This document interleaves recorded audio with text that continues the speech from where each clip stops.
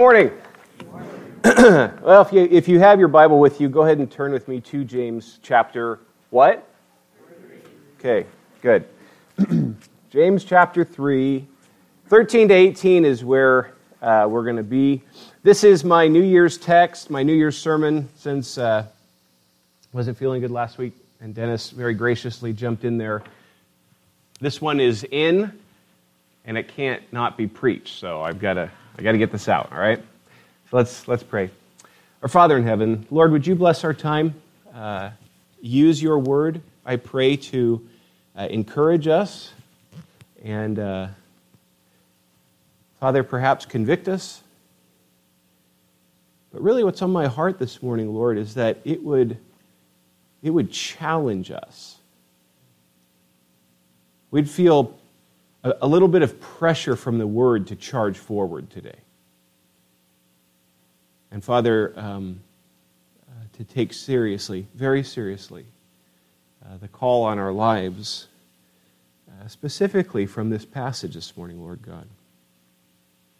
Ultimately resulting in you being glorified in the differing lives in this place. Amen. So I had a really good Christmas and New Year's. Hope you did too. I did what I do every year. I very carefully counted my calories. And I fasted from TV. Okay, I did the opposite of both those. But as I did, our family watched some of our very favorite movies. One of them being, and I'm curious to see who's seen this, 20,000 Leagues Under the Sea, the Disney version. Come on, good grief. You call yourselves Christians. Okay, 20,000 Leagues Under the Sea. Before you sleep tonight, you must see that film. So I'm sitting there with the kids, and we're watching this movie, and there's a scene in there where Kirk Douglas and James Mason, not this one, the actor, James Mason, is Captain Nemo, and Kirk Douglas is Ned Land. Ned is asking questions about treasure on the ship, okay? So just track with me here. I'm going somewhere, Lord willing. And here's the conversation. Now, there's some old language mixed in here, but we'll track with it.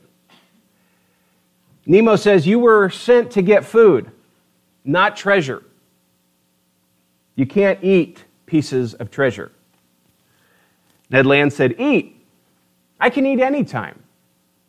Captain Nemo, "You place an absurd value on the cheapest of human commodities.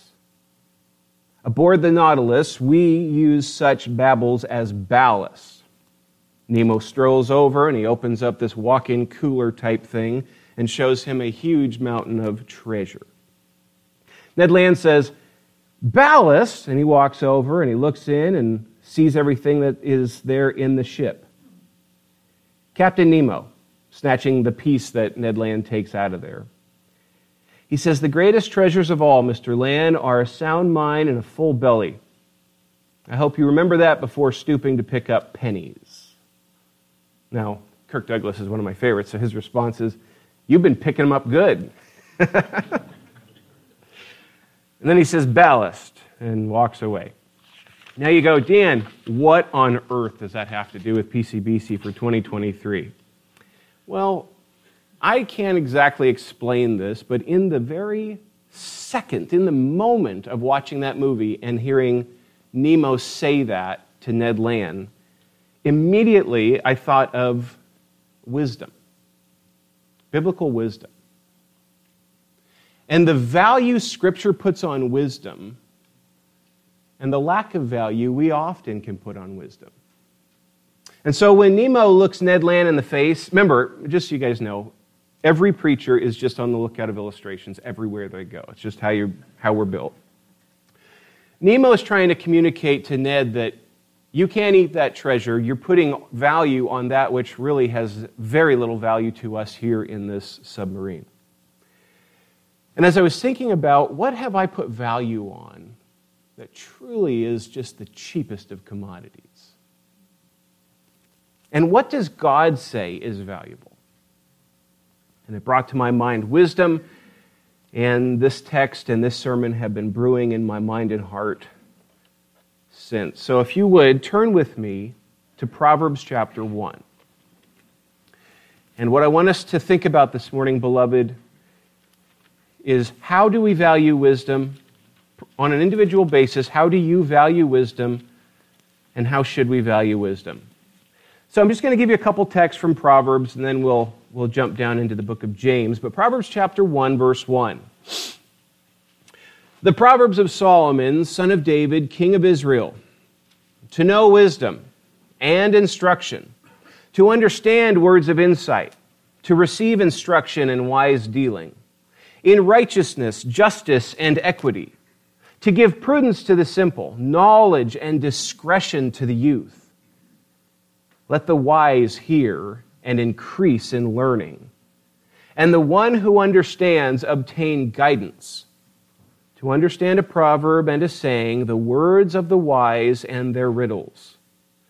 The fear of the Lord is the beginning of knowledge. Fools despise wisdom and instruction. And then just turn, from my Bible, it's just one page, chapter 3 of Proverbs, verse 13. Proverbs 3:13. Blessed is the one who finds wisdom, and the one who gets understanding. For the gain from her is better than gain from silver, and her profit better than gold. She's more precious than jewels, and nothing you desire can compare with her. Life is long in her right hand. In her left hand are riches and honor. Her ways are pleasantness, and all her paths are peace. She's a tree of life to those who lay hold of her. Those who hold her fast are called blessed. Those who hold fast are called blessed. James chapter 3. Now, what I want to do first is define wisdom and then ask where wisdom comes from. So basically a definition and the source. Definition and the source. Definition, it denotes, this is from Bill Mounts, I found this helpful. In reference to wisdom, this word, it denotes the capacity to not only understand something, but also to act based on that which you know. The capacity to not only know something, but know how to act with that which you know. So it's the doing, not just the knowing. You have to have the knowing, but then you have to have, once you have the knowledge, the wisdom of how to act in light of that which you know. So when we say, man, that was a wise move. Somebody does something, it's because we say they knew ahead of time what they should do, they acted out of what they knew, and it turned out well. This concept of wisdom. Now, look at the source really quick. James chapter 1, verse 5. I love how James starts this with if, as if there is anybody who doesn't lack, but verse 5 says, if any of you lacks wisdom, let him Google.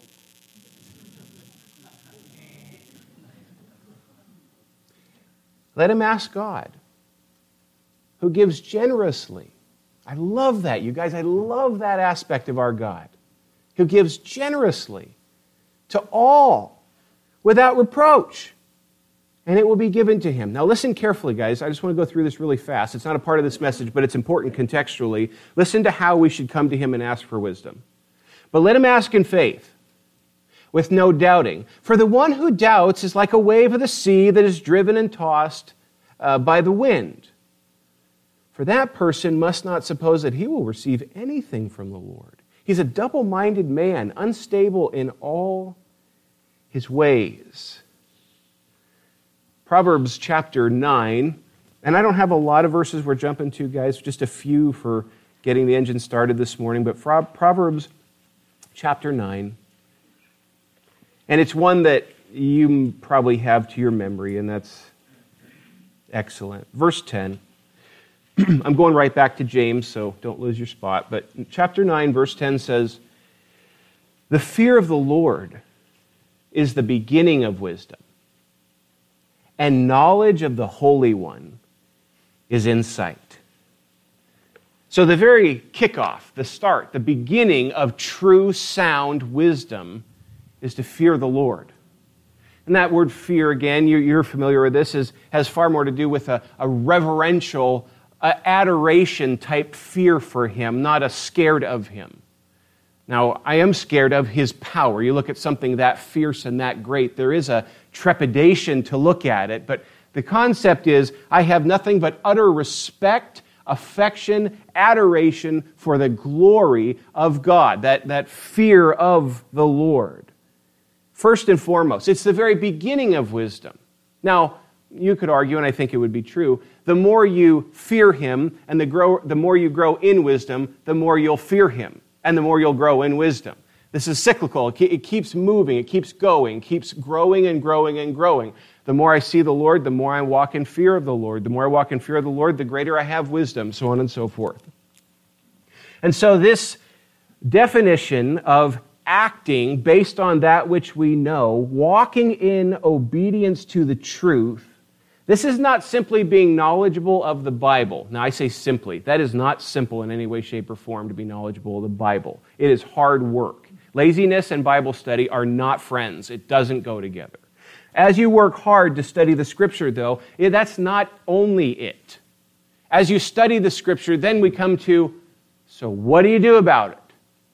How does that find its place in your marriage? How does that find its place in your raising of your kids, in the taking care of your grandkids, maybe raising your grandkids? How does this come into my life? That's where this wisdom comes into. Wisdom involves the knowing and the how, why, and when of the doing. Wisdom involves the knowing and the how, why, and when of the doing. See, there's things where you get into a sticky situation, right? There's some sort of confrontation or something that's in front of you, and you're kind of racking your brain going, I don't know how I'm going to do this one. I don't know how I'm going to do this one, but it has to be done. Boom, that's where we go to chapter 1, verse 5 and say, Father, I am in desperate need of the how, why, and when. I know what to do. I know the truth. I know what to say, but I'm not sure how to act on that, what to do with that. We've all been there, you guys, in some weird scenario or scene or a fight with a spouse or a kid or something where we're just like, oh, I know what the truth is, but getting at it, I'm not sure what to do with that. I'm not sure how to act in this scene. That's what we're talking about when we want to walk in sound wisdom. I think it was John MacArthur that said righteous living was a definition he threw out there. Living righteously or righteous living. You're knowing how to live out the Christian life in true wisdom. So listen how James deploys this. If you look at 13 of chapter 3, James says, who is wise and understanding among you? Which is a great question to pose. Because what he's doing, he gets the synapses firing, he's questioning, he's asking you just to stop and ponder, right? Just hold on a second. Who among you is wise and understanding? If you want to make it super personal, you just stop and then take some time, break away and say, God, am I a wise man? Am I a wise woman? Do I walk in wisdom? Am I seeking? Do I even care about walking in sound wisdom? As I advise people, as I receive advice, as I spend my finances, as I spend my time, as I deal with how do I take care of my car, you fill in the blank, guys, all the bits and pieces. Am I wise and understanding? So then, once he gets that stirred up, this question is given to cause reflection and self-examination. He tells us how it will be seen. Look down.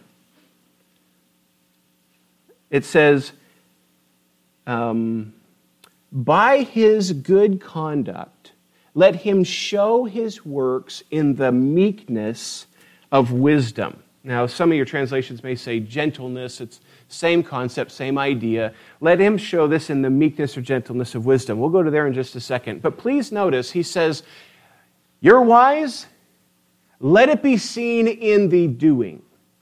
Let it be seen in the acting. The Scripture and the Lord and we should have very little listening capacity to somebody who always wants to let you know they're wise. Because the Scripture doesn't say, who is wise and understanding among you? Let them tell all their friends. No, the Scripture says, do it. Act it. Let it come out in your life. You're wise and understanding? Wonderful. Thank God. That's a gift. Wisdom's a present by the Lord through His Word, through His Spirit, into the Christian and out into his life by His what? His good works. His doing, His acting. Wisdom is not seen necessarily in somebody it's not seen in telling somebody you're wise. Scripture has much to say about those who think they are wise in their own eyes. But rather, James says, who is wise and understanding among you? Let him show it in his good works. Now, this is what's so interesting, though. He puts a modifier on that. It's not good works in the sense of, man, I got to make sure I show everybody that I'm wise, so I better go do these good works and then let people know, hey, by the way, I did some really good works because I'm wise. Everybody scratches their head and goes, what's wrong with this guy, right? That word is a key word of this entire passage, that word meekness or gentleness. Now, what's interesting is that often, sometimes, it's fairly regular, people will refer to meekness as weakness. As when somebody is meek, it's because they're a wimp. It's because they don't have guts and they can't stand up for this or for that. And you say, well, that's the wimpiest guy I've ever seen. That's not true in the least. That's so far from what the Scripture has to say about true meekness. Meekness and cowardice are not in any way connected. I would argue cowardice and meekness are actually opposites of one another. Meekness flows from strength, not from weakness, and not from cowardice. Meekness is, I have a couple things I wrote down here. Wisdom is seen in a meek attitude. Meek is power and strength under control. Or, like my brother Dennis uses, a quiet confidence, where you don't have to really flex. You know who you are. You know your capabilities. You know that I don't have to go around telling people that I'm strong. I know I'm strong. I'm confident in that. Now, that's in a worldly standpoint, worldly perspective, okay? So don't lose me on that. But the idea of meekness is not somebody who says, oh, I'm scared, so I better just bow. Meekness is the one who says, no, I have full power and authority in the midst of this, but I'd rather not out of a gentle spirit for the purpose of peace. Which is really, really powerful when in a scenario you meet somebody or see somebody that you know this person has full ability to, whether it's with their brains or with their body, to destroy this other individual who's tearing them down. And they take it, embrace it, show love, show deference, and then walk away. And then you find out later that guy could have destroyed that guy. But rather he sought meekness. He had strength and power, but he was controlled. He didn't take advantage of that. Remember our Lord, guys, when he met with Pilate, and he said, if my kingdom was of this world, I'd call down angels, and they'd destroy you guys. But rather there he is in chains, meek, mild, gentle, ready to be sacrificed. Meekness isn't cowardice. Meekness is not weakness. Meekness is somebody who is wise. Somebody who knows the truth, and somebody who is not intimidated. The dog that barks the loudest usually has a very bad bite. Remember what Jesus said in the Sermon on the Mount. He said, blessed are the meek, for they shall be called the children of God. There's a blessing in this. Beloved, this is a characteristic and attitude of the Christian. And I'm not saying, therefore, conversion day and right after conversion, you go from a blowhard to a very meek and mild, gentle person. We know the Christian life doesn't work like that.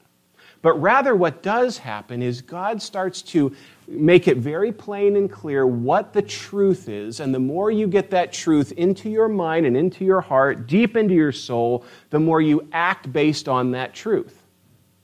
What are those truths? Well, I'll get there in a little bit, but basically, I'm just going to cap it with the truth of God is sovereign, and you are a weak, sinful, lost, wimpy, redeemed person. And the longer we're believers, and the more we see ourselves rightly and we see Him rightly, the more our meekness is not me saying, well, I'll be meek even though I'm really strong. No, I'll be meek because I'm absolutely weak. But He is strong. See, the concept is, that's why I said it was a worldly idea. It's not the idea that this man could destroy you. It's, my God's in sovereign control. So I can relax. I thought about this the other day, speaking with somebody about defending truth and being strong and defending God. And as we were talking, I said, it struck me a while ago that I'm trying to defend the sovereign of the universe as if he needs Dan Mason to get in his way. It'd be kind of like Goliath coming up against David, and then this tiny little sword bearer runs in front of Goliath and go, I got this. You'd be like, what are you doing? He's the power. You're not the power. So, beloved, meekness flows out of the truth of who we are and of who God is. Remember, wisdom flowing out of knowledge. We act in light of that which we know. And what do we know about God? He's the sovereign, all-powerful, all-knowing master. And the bigger your frame gets for your vantage point of who God is will dramatically alter you and me in how we act. But with that, guys, look at verse 14. Because he brings something up here, and this is one of the most fascinating pieces to me in this passage, is that he gives a competing wisdom. A competing wisdom. Look at verse 14. But if you have bitter jealousy and selfish ambition in your hearts, do not boast and be false to the truth. This is not the wisdom that comes down from above, in other words, true wisdom, godly wisdom, wisdom in light of God, but is, and listen to these three words, these descriptive words, earthly, unspiritual, and then he reaches higher than I would anticipate. Demonic. For where jealousy and selfish ambition exist, there will be disorder and every vile practice. There's two competing wisdoms in your life, in my life. There's the wisdom of God, true wisdom, I would argue, because everything is centered around Him. But then there's the wisdom of this world, worldly wisdom, natural, unspiritual, demonic, to where this jives, this makes sense to the natural senses of the unsaved individual. That they say, that doesn't make any sense at all. According to what? According to whom? What are you basing that on? James now gives the fruit of the world's wisdom. Bitter jealousy, this is a heart that only recognizes what it wants and what it didn't get. Selfish ambition, the pursuit of what you want that gives you the selfish desires of your natural thinking. Please notice the modifier on ambition. Ambition's not a bad thing. I wish there's more of that in us as believers. But ambition for the right thing. This text is specifically speaking to selfish ambition. In other words, a driving force to be ambitious is something that I will get or will reflect my glory, or will boost my ego, or I'll get rich, or whatever kind of worldly accomplishment or or what I can get out of this. That's what that selfish word is important there, because ambition's not wrong. It's good to be ambitious in the sense of working hard, pursuing the Lord, serving Him with all your heart, soul, mind, and strength. Absolutely. But selfish ambition has nothing to do with God. It's just you. Bitter jealousy and selfish ambition. Now, beloved, here's what I want you to do. Just think about this with me. Just look at the world right now. And take bitter jealousy and selfish ambition and find application. Now, I'm not getting us off the hook. I'm not saying Dan Mason doesn't struggle with bitter jealousy, selfish ambition in my own heart. Of course. But what I'm saying is this is absolutely axiomatic. I don't have to argue this. This is so clear. Just look at the world. Look at the world and look for selfish ambition. Look for bitter jealousy. Look at the anger when somebody doesn't win a political race. Look at the bitter jealousy. Books written, interviews done. I didn't get my way. They got it. They shouldn't have gotten it. I was the better candidate for this, for that. Not just in politics, but in church life at times. It's all over the place, beloved. It's not hard to find. Why? Because it's natural. This is how we think by nature. That's what it means when it says this is earthly. This has nothing to do with Him. It's here. It just comes natural.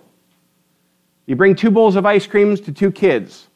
What's the most important thing in that moment? Okay. I would say chocolate and size. And if there's caramel sauce, that's in the mix too. But immediately, he got the bigger one. I never had to teach him that. My mom didn't have to teach me that. I already knew how to do that. Bitter jealousy and selfish ambition. I come first, you come, I don't really care. As long as I come first. You guys, that is everywhere around us, and I would argue it is continually gnawing at us, grabbing at our heels to trip us up. And the tough part is, this is a phrase that we hear all the time, right? Well, that makes sense. Well, that makes sense. Just because it makes sense to the natural way of thinking doesn't mean it's the right way. There's a lot of stuff that I could say, that makes sense. And it'd be horrible and completely disobedient to the Lord's word. A flip side of that, there's a lot of stuff we do as Christians where the world goes, that makes no sense at all. Let me get this straight. It's a gorgeous Sunday morning, not today, but it's a gorgeous Sunday morning, middle of August, in a little bank building that's too hot with airplanes that won't be quiet. And the beach is just right there, and you spend hours here? It does not compute. How much money are you giving to those people who are trying to help other people in other countries? You read this entire book. You don't move in with your girlfriend before you get married?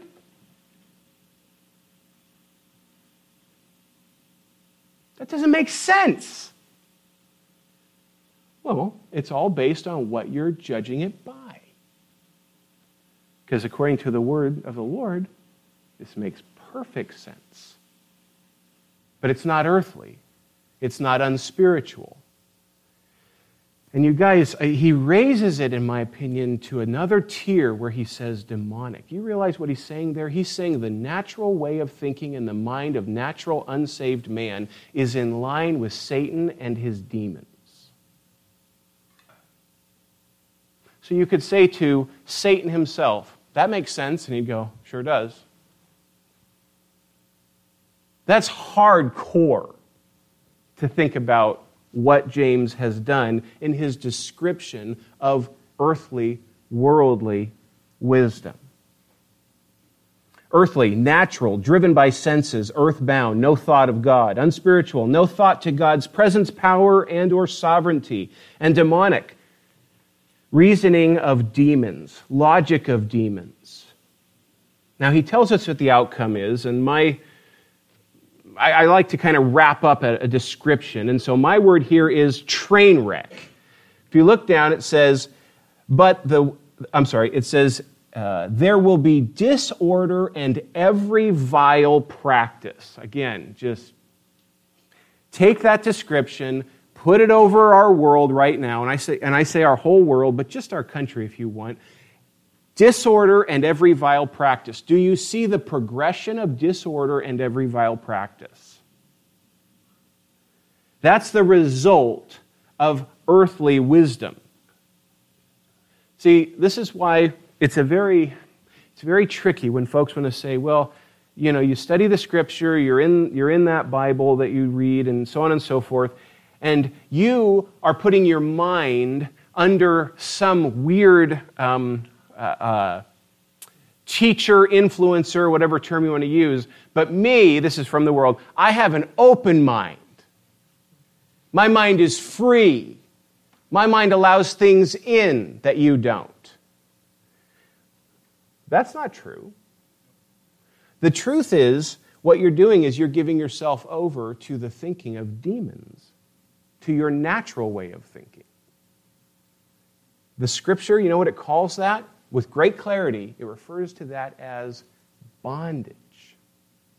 When you get born again, you're no longer under the bondage of sin. The Scripture says prior to Christ, you are enslaved to sin. Dead in sins and trespasses. Oh yeah, sounds real open-minded, doesn't it? That no man seeks after God. That all have turned aside. The poison of asps is under their tongue. That's the word's description of that beautiful open-mindedness where they feel that they can just receive anything and everything. And what's the answer? Every vile practice and disorder. And again, beloved, I have it on the authority of the Word, but I also have it on a mountain of evidence in our world. That when somebody says, I don't really want the Scripture to have any dictatorship over me anymore. I want some freedom. I want to be more open-minded. I promise you, you'll see it every time. Disorder, every vile practice. God in His love constrains us by the Word. But by nature, we're children of wrath, backbiters, haters of God, and we pursue disobedience. And the tough part, beloved, is after we come to Christ, it takes some chipping away to help us to think more in line with the Lord and less in line with just natural Dan Mason's thinking. And so here you go. Two competing wisdoms. Two competing wisdoms. James clearly calls this out as not true wisdom from God, but rather natural evil wisdom. And the result is nasty. So the difficulty here is that the world's wisdom is so natural to the thinking of fallen humanity.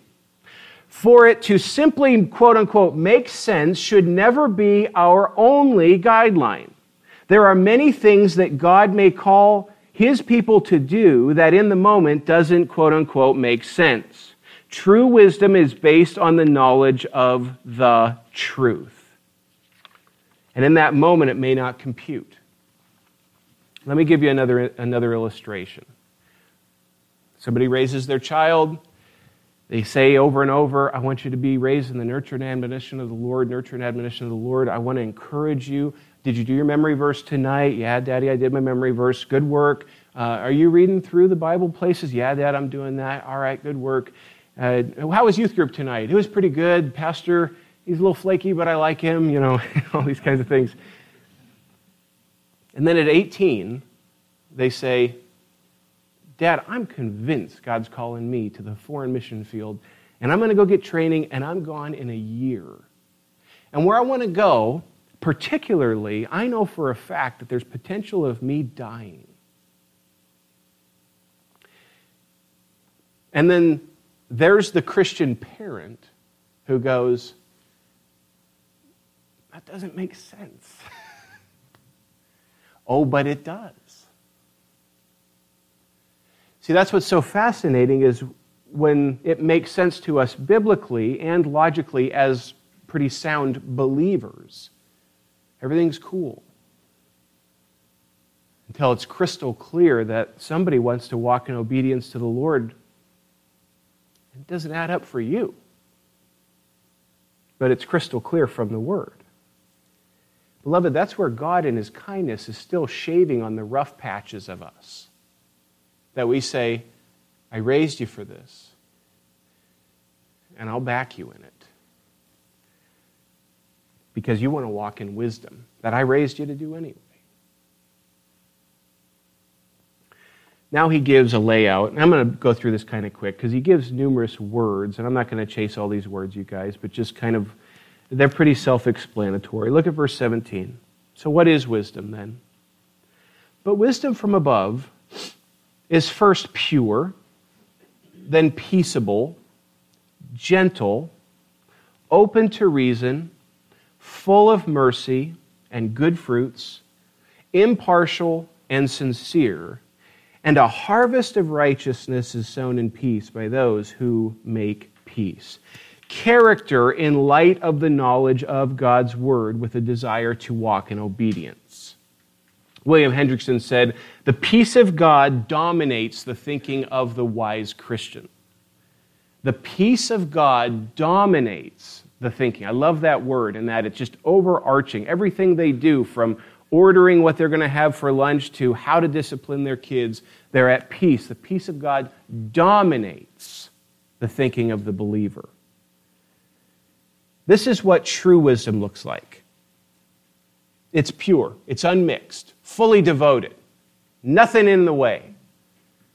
Holy is another synonym you could throw in there, meaning it's obedient, it's not sinful, it's clean before God. Peaceable, seeking to live without contention and division. The Scripture says over and over, beware of a divisive man. A man or woman who seeks to cause division for division's sake and is just pure contentious. That's not wisdom. That's not the biblical definition of wisdom. Rather, it's somebody who seeks to make peace. Someone who pursues peace in a confrontation or in a conversation that's on its way to seek to make peace there. Seek to live at peace with all men as much as it is up to you. You're a peaceable person. You're gentle. You're not the person that's aggressive. You're the person that's more gentle. Now, I'm not saying this, just so you know, real quick. That's what the Word says. Now, does that mean it's wrong to be aggressive? There's a blend. There's got to be a blend, because there's some aggression we see in our Lord in His earthly ministry. But what the Word says here, this is what a wise person is like. They're a gentle person. They're open to reason. Now, reason within the bounds of the Lord and His Word. Meaning, let's talk. Sit down, let's visit. I'll hear an opposing view, and we can talk about this and spend time together. I'm not just shutting you down. No, okay, there's great potential. Dan Mason's wrong. You're right. Then let's have a cup of coffee and work this through. But you're paying for the coffee. Open to reason.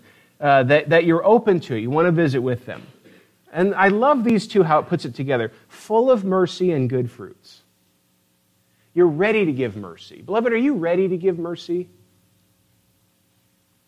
There's a confrontation to ask you. I asked my own heart this morning, you ready to give mercy? Remember, mercy is when you give grace. They don't deserve it. As a matter of fact, they deserve far more, but you don't give it to them out of mercy, pure mercy. I could squash you like a bug, and I'm not going to. Because I've been redeemed, and Christ has saved me. So why on earth would I be so fast to pour my wrath out on you? Full of mercy and good fruits. Love, joy, peace, patience, kindness, goodness. The fruit of the Spirit comes to my mind immediately. Impartial. No favorites. Do we have favorites? Yeah, probably. But the Scripture says, do your best to be impartial. You don't let things dictate. You let facts and truths do that. It's like when you go and you're going to do jury duty, and they say, do you think you can be objective about this? There's a couple times I wanted to say, nope. But yeah, they want to know, can you be objective? Can you be impartial? Can you reason this out? As a Christian, you should say, yeah, I can look at it. I can reason it through. And then finally, sincere. Now, mind you, these are the words the ESV uses, so that's what I'm tracking, but sincerity. You're not patronizing somebody. You're not playing gotcha. But in sincerity, you're dealing with that which is. You're pure, you're peaceable, you're gentle, you're open to reason, you're full of mercy and good fruits, you're impartial, and you're sincere. And we're told that, this is a beautiful way, I love the description he gives here at this last verse. And the harvest of righteousness is sown in peace by those who make peace. Notice it doesn't say a harvest of righteousness is harvested. It says a harvest of righteousness is sown. So how do you put those two together? Well, we do it all the time, where we say, I'm planting corn. Really, you're taking ears of corn and putting it in the ground? Well, no, it's seeds. But I'm planting a corn harvest that's going to come from this seed. So when he says that a harvest of righteousness is being sown, beloved, what that means is we who are the peace-loving, gentle, wise Christians, wherever we go and whatever we do, we are continually seeking to be used by the Lord to plant peace and to plant a harvest of righteousness in our path. So when people come away, they may say, whatever, all kinds of things about you, but one thing you would hope they would say about you is, that person really believes in what he said. That person really believes God's word. They're really trying to walk and obey and walk in obedience to that. Not a hypocrite. It's legit. And so the seeds will produce a great harvest. This righteous harvest is sown in peace by those who are peace-seeking. Remember, the scripture says, that which a man sows, he will also reap. So, let me land the plane here. What are some practical steps that I can begin taking to gain true godly wisdom? So here's 2023, right? I know we're already in it, but here we are. The older I get and the longer I pastor, but even that is mid-tier. My top tier is the older my kids get and the longer I'm a father. Wisdom means more than it once did. If somebody would have said, hey, Dan, Smith & Wesson Model 19 or Sound Wisdom 10 years ago? Which one? For you ungun people, whatever.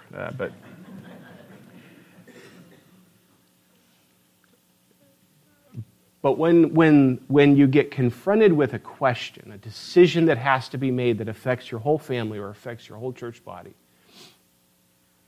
and you genuinely go, man, I don't know. I don't have a clear-cut text. Man, wisdom sure looks valuable.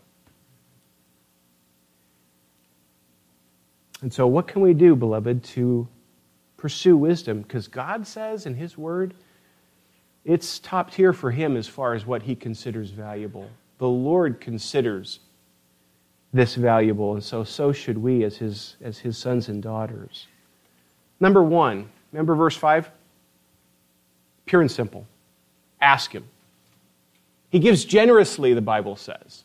You go to the Lord, and anybody who lacks wisdom, ask the Lord, and He will give. He's one who gives generously. You start begging the Lord, God, please, and probably you already do this, beloved, so I'm not talking down to you in any way, but as we come to Him and say, God, would you please just pour wisdom into my life, because I don't know what to do or how to do what I know I need to do. And God, in His kindness and love, the Scripture says, with great generosity, He'll pour out wisdom. But that's not all. Don't be lazy. There's more.